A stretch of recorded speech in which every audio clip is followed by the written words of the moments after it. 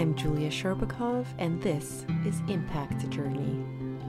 Conversations with hidden heroes making big societal change.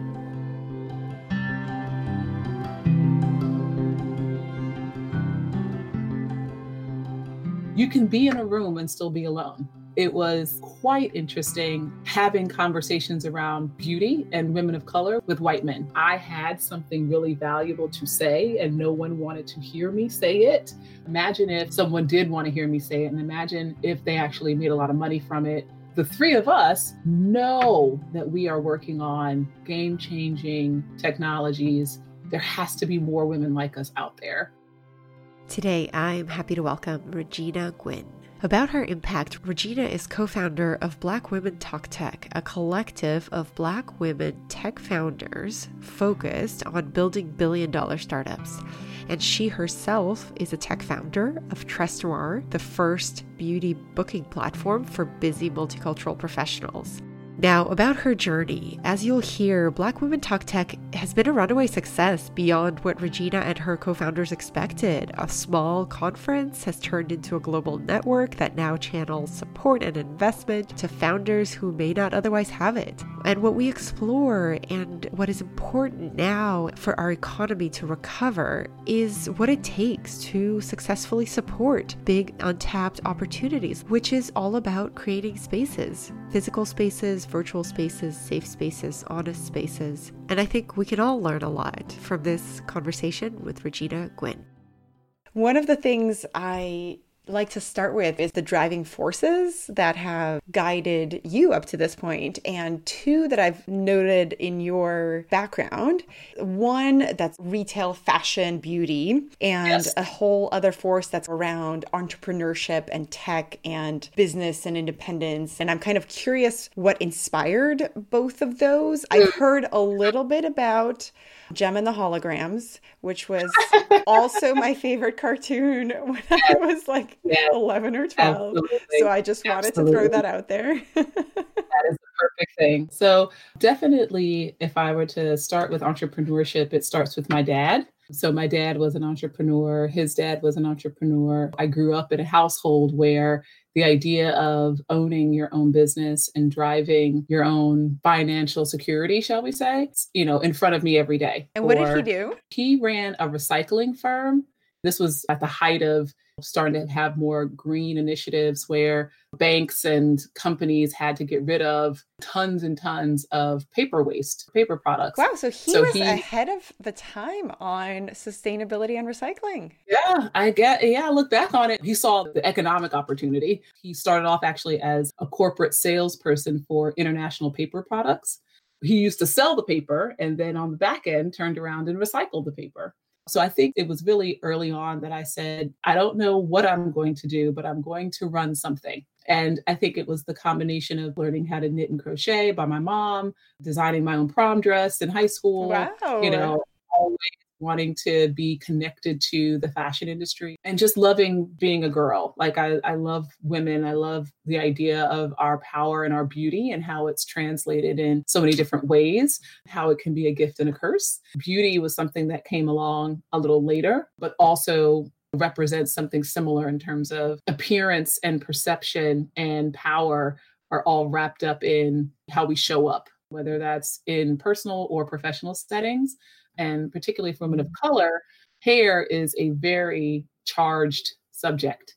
And so it was really interesting and also important for me to be a part of that conversation around the fact that loving and embracing who you are, period, how you show up, how your hair comes out of your head is just a part of your personal DNA. And it is always a strength and should never be seen as a place of being uncomfortable or frustration or negative perception. That makes a lot of sense. And I'd love to hear where that switch happened in you, because you spend a lot of time in very kind of traditional corporate settings, right? You were at Macy's, You were a monitor, you went to business school. And like you said, there was almost this switch from trying to like fit into someone else's box, living on your own terms and actually embracing it and making that actually the driver of your work. Where did that switch for you? That is a very good question. So it was interesting because all throughout my career, even at Macy's, I had a chance to launch brands. I got to launch Inc. International Concepts for Men in 2003, American Rag Juniors brand in 2005. So I was kind of an intrapreneur. I was at the Apparel Group, the smaller women's apparel company charged with launching their first e-commerce platform. So it was always running things, but just with other people's money. But I kept thinking like, I'm making money for everybody else but me. And I had started my company while still working. So I was doing it on the side and I was taking extra long lunches. And I was taking my time in building this business. And ultimately I started to say, okay, how much more money could I be making if I focused on it versus focusing on my corporate job? And that was really the time where like things switched for me. And I said, let's see if I can do this. If I can't, I'll go back to corporate America. If I can't do it, then I at least say I will have tried, as opposed to I don't want any regrets. I don't want to not try and have someone else take my idea, but no one can do my ideas the way I can. So I have to be the one that actually goes and makes that happen. Amazing. And so, yeah, let's talk about those ideas, because I think what's so interesting is a lot of the people I talk to are noticing and solving a problem in the market. It sounds like for both of your initiatives that you've started, Tres Noir and for Black Women Talk Tech, you were noticing an opportunity, something that was missing. In the first case for Tres Noir, did you think you'd be starting a tech company? We originally started Tres Noir out of just needing better styling and salon services. So my business partner and I, Octavia, we had just out of body experiences being frustrated in hair salons. You're there all day. I literally got to the point where I was bringing food, water, phone charger, waiting to get your hair washed or waiting for the stylist. It was just a wildly inefficient process. And for someone who was busy in corporate America, my business partner is a doctor who's got 2 kids. So she definitely doesn't have time. Whatever this is, it has to be done better. I'm not a stylist, but I am a subject matter expert in sitting in a hair salon all day. So let me find ways to improve that process. And how can we use technology to, in fact, make that process better? So we definitely approached it from a technology innovation approach, but we had no idea what the hell we were doing. Like no idea, Julia. Clearly it took off and there were more people like you who needed the exact same service. And then I'm curious how you got to the next systemic challenge, which I read somewhere that you and your co-founders were often the only Black women at tech conferences, and you were noticing that there was a systemic gap in the market there. And I'm curious, what did you notice and what was the need and how did you decide to step in? Sure. So we had decided, okay, we're going to go into this tech ecosystem. We're Tres Noir, on-demand technologies. Everyone's talking about Uber and Handy and Fresh Direct. We should go where they are, the conferences and the meetings and the events where more people are talking about these same kinds of innovations. And so you find yourself in these rooms, and yet you can be in a room and still be alone. And it was quite interesting having conversations around beauty and women of color with white men who continuously told me the only thing they know about beauty is what their wives tell them. So I could hear their eyes glaze over. God, I cannot even imagine what those conversations would have been like. Oh, it was quite, we hear a lot in the news about pattern matching and investors who invest in what they know, but it's these untapped opportunities that will actually make you money. So when you get to the numbers, all of a sudden their eyes start to widen and you talk about a $15 billion ethnic hair care ended market. And then they're like, oh, what? What'd you say? So it was being in these rooms and really understanding that I had something really valuable to say and no one wanted to hear me say it was the impetus behind saying, oh, wow, imagine if someone did want to hear me say it, and imagine if they actually made a lot of money from it. The 3 of us know that we are working on game-changing technologies. There has to be more women like us out there.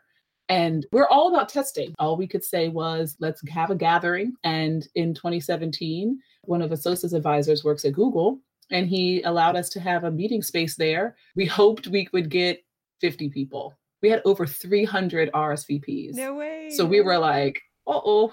There's something here. There's something here. Google was not happy. Security was a bit of an issue, but it was amazing. Like it was a very beautiful scene to like look out on a sea of Black women tech entrepreneurs working on cybersecurity, SaaS platforms, medical tech, education tech, fintech from across the country. They flew in from LA, Pittsburgh, Atlanta. And we didn't even promote it, Julia. We put it on Instagram for like a week.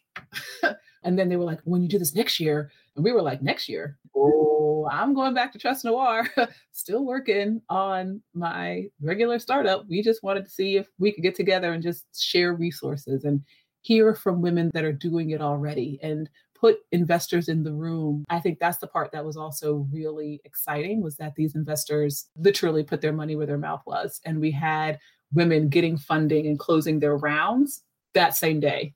Crystal Etienne is an amazing founder. She got her first check at our conference and ended up in 7 figures by the end of the year. Closed one of the largest Series A rounds last year. We've put over 30 women into investment pipelines, gotten them to close rounds, introduced them to investors in the past 3 or 4 years. And that to me is where it becomes real. You're actually moving the needle. It's one thing to give lip service, but actually having tools that you can use to scale your business, I think is even greater. And that's how you know you're onto something. Did you manage to do the one this year? We literally squeezed through. It was on February 28th and 29th in New York. 4th annual conference. We had Microsoft, Oracle, Amazon, Goldman Sachs, JP Morgan Chase, M&T Bank, Adobe, Shea Moisture. Just amazing companies. They've all just come to the plate. They've all said, you know what? We recognize the value of these tech founders as CEOs and decision makers, and we want to be in the room for them to know that we are here for them and that there's potential deal flow here. Goldman actually announced their new Black and Brown Founder Initiative at our conference. And it's not just the money. Okay, you get a check. What are you going to do with it? Do you have people ready to pay to scale your business quickly? Do you have the customers ready? It's the social capital, it's the intellectual capital, it's the thought leadership that you also need. When you can put people together and get them working on these problems, you do find that the solutions are still available. Yeah. And I'm so curious now that this was your 4th conference this year. Congratulations. Yes. That is amazing. Thank you. And it sounds Thank like you so much. each year it's gotten only bigger and more of these big names and more visibility. And I'm curious what you've learned in these 4 years, because it sounds like what you've created is this container that was needed on a few different dimensions. That initial dimension you were missing when you were at some of the tech conferences of like just the space for people to speak and be listened to. Then there's the whole dimension of like pre-filtering and even matchmaking and getting people connected to the right type of network that can help them go to the next level. And then it sounds like there's also this peer knowledge sharing and community. Yeah, it's definitely a couple of things that you've touched on. I will definitely say it's about creating a safe space to be vulnerable and to actually ask the questions you need to ask to move the needle on your business. So oftentimes Black women are seen as the superwoman. I have to have it all together all the time. I have to know what my business needs before it does. And we say in our conferences, like, leave that at the door. Let us really have a place where you can learn and not feel like you have to be someone that you're not yet. Sometimes the fake it till you make it, Julia, I just feel like it hurts more than it helps. And sometimes you just haven't made it yet. And that's okay, because everyone started somewhere. I definitely think that there's a community that allows for safe space for that. And the sisterhood part of it is something that's just been like a pleasant surprise. We've been so focused on business and it's all about the money, but then so many women are just like laughing and talking and like exchanging numbers, and that sisterhood bond of being in this entrepreneur journey together. I think because so many times it's very lonely. A lot of our founders are solo founders. They don't have a technical co-founder, or they may not have a founding team. It's like them on their own in Mississippi, Omaha, Nebraska, trying to make this happen. And so when you can actually get in a room with other like-minded entrepreneurs that understand that struggle, we have to kick them out because they don't want to leave. But then also, again, just reminding ourselves that there's economic power here. Black women are the fastest growing entrepreneur demographic in the US, have some of the highest levels of education. And so there is credibility here in understanding the types of businesses that we're creating are legit. These are businesses that are validated, oftentimes are already revenue positive. They're past MVP stage. They are worthy of investment. They're worthy of scale. And for a lot of reasons, they don't get access to that money. So being in a room that helps you just validate what you're doing, I think is also really powerful. And I'm curious if you've also found the other thing that a lot of funders were missing out on when they look past founders like this, is that they would also be creating products or solutions to solve deeper issues or problems or gaps that actually really mattered. Rooted problems, underbanked.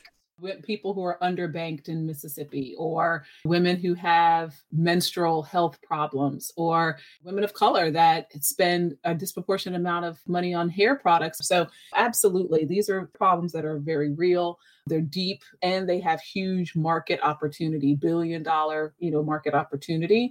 Especially now in this crisis time that we're in, I think a lot of businesses are starting to ask themselves the question of, why are we actually in business? If it's a real need that you're serving, that business has staying power also. Absolutely. The time and the effort and the pain that goes into a business, you have to be able to really see the outcome. You have to know that when you invest in and support a Black woman's business, you're investing in her family, you're investing in a community, you're investing in the larger infrastructure, that it means that much to her. Otherwise, she wouldn't do it. I think that's the part that everyone needs to understand. If for us to take time away from our families, take time away from our children, or to walk away from a corporate job that was making a lot of money to do this, it has to be something that is worthwhile. It has to be valuable. Yeah. So now that you were saying at this last conference, you had so many big name companies. Yeah.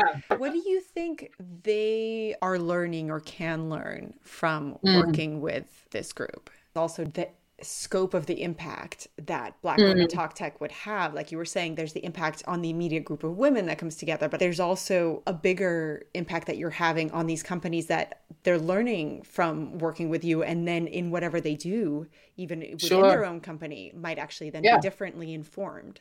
Absolutely. So we've worked with companies that are trying to hack business problems. And yet we've got these small teams that are working on similar problems. And you put a team of Microsoft developers with a team of startup developers, and lo and behold, magic happens. When you're able to access innovation that's outside of that traditional view, you see things differently. You've got a diversity of thought. You've got a different way of applying the same product that opens up whole new use cases. So I think that that's been really valuable. So coming back to this current moment that we're in, which is so bizarre. And for you especially, I imagine, because on the one hand, with Black Women Talk Tech being primarily a physical in-person event, and we're not having physical in-person events anymore.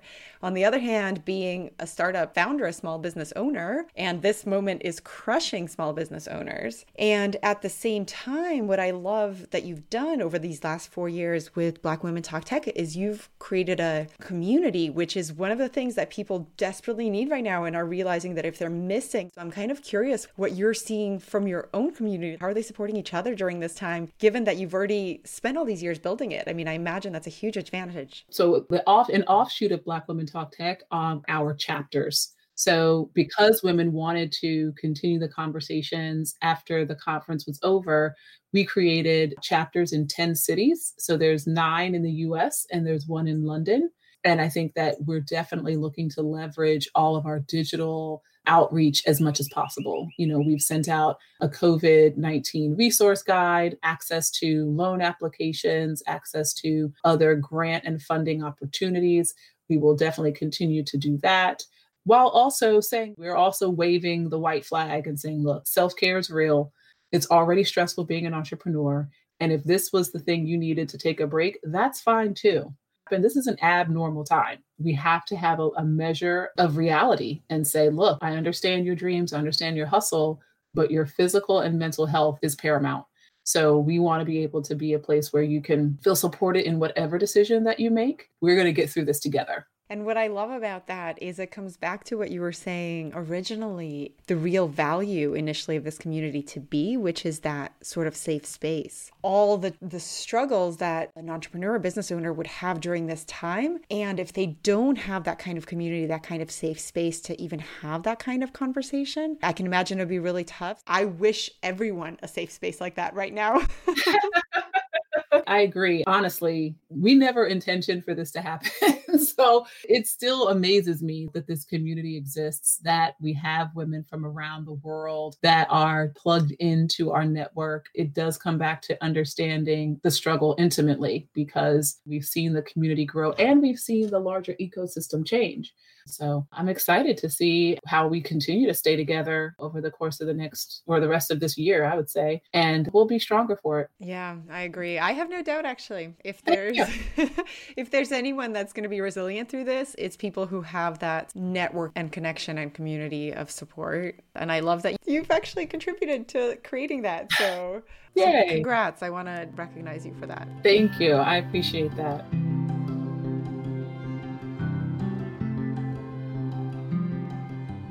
A big thanks to Regina. You can follow her work at blackwomentalktech.com and trustnoir.com. This is Impact Journey. See you next time.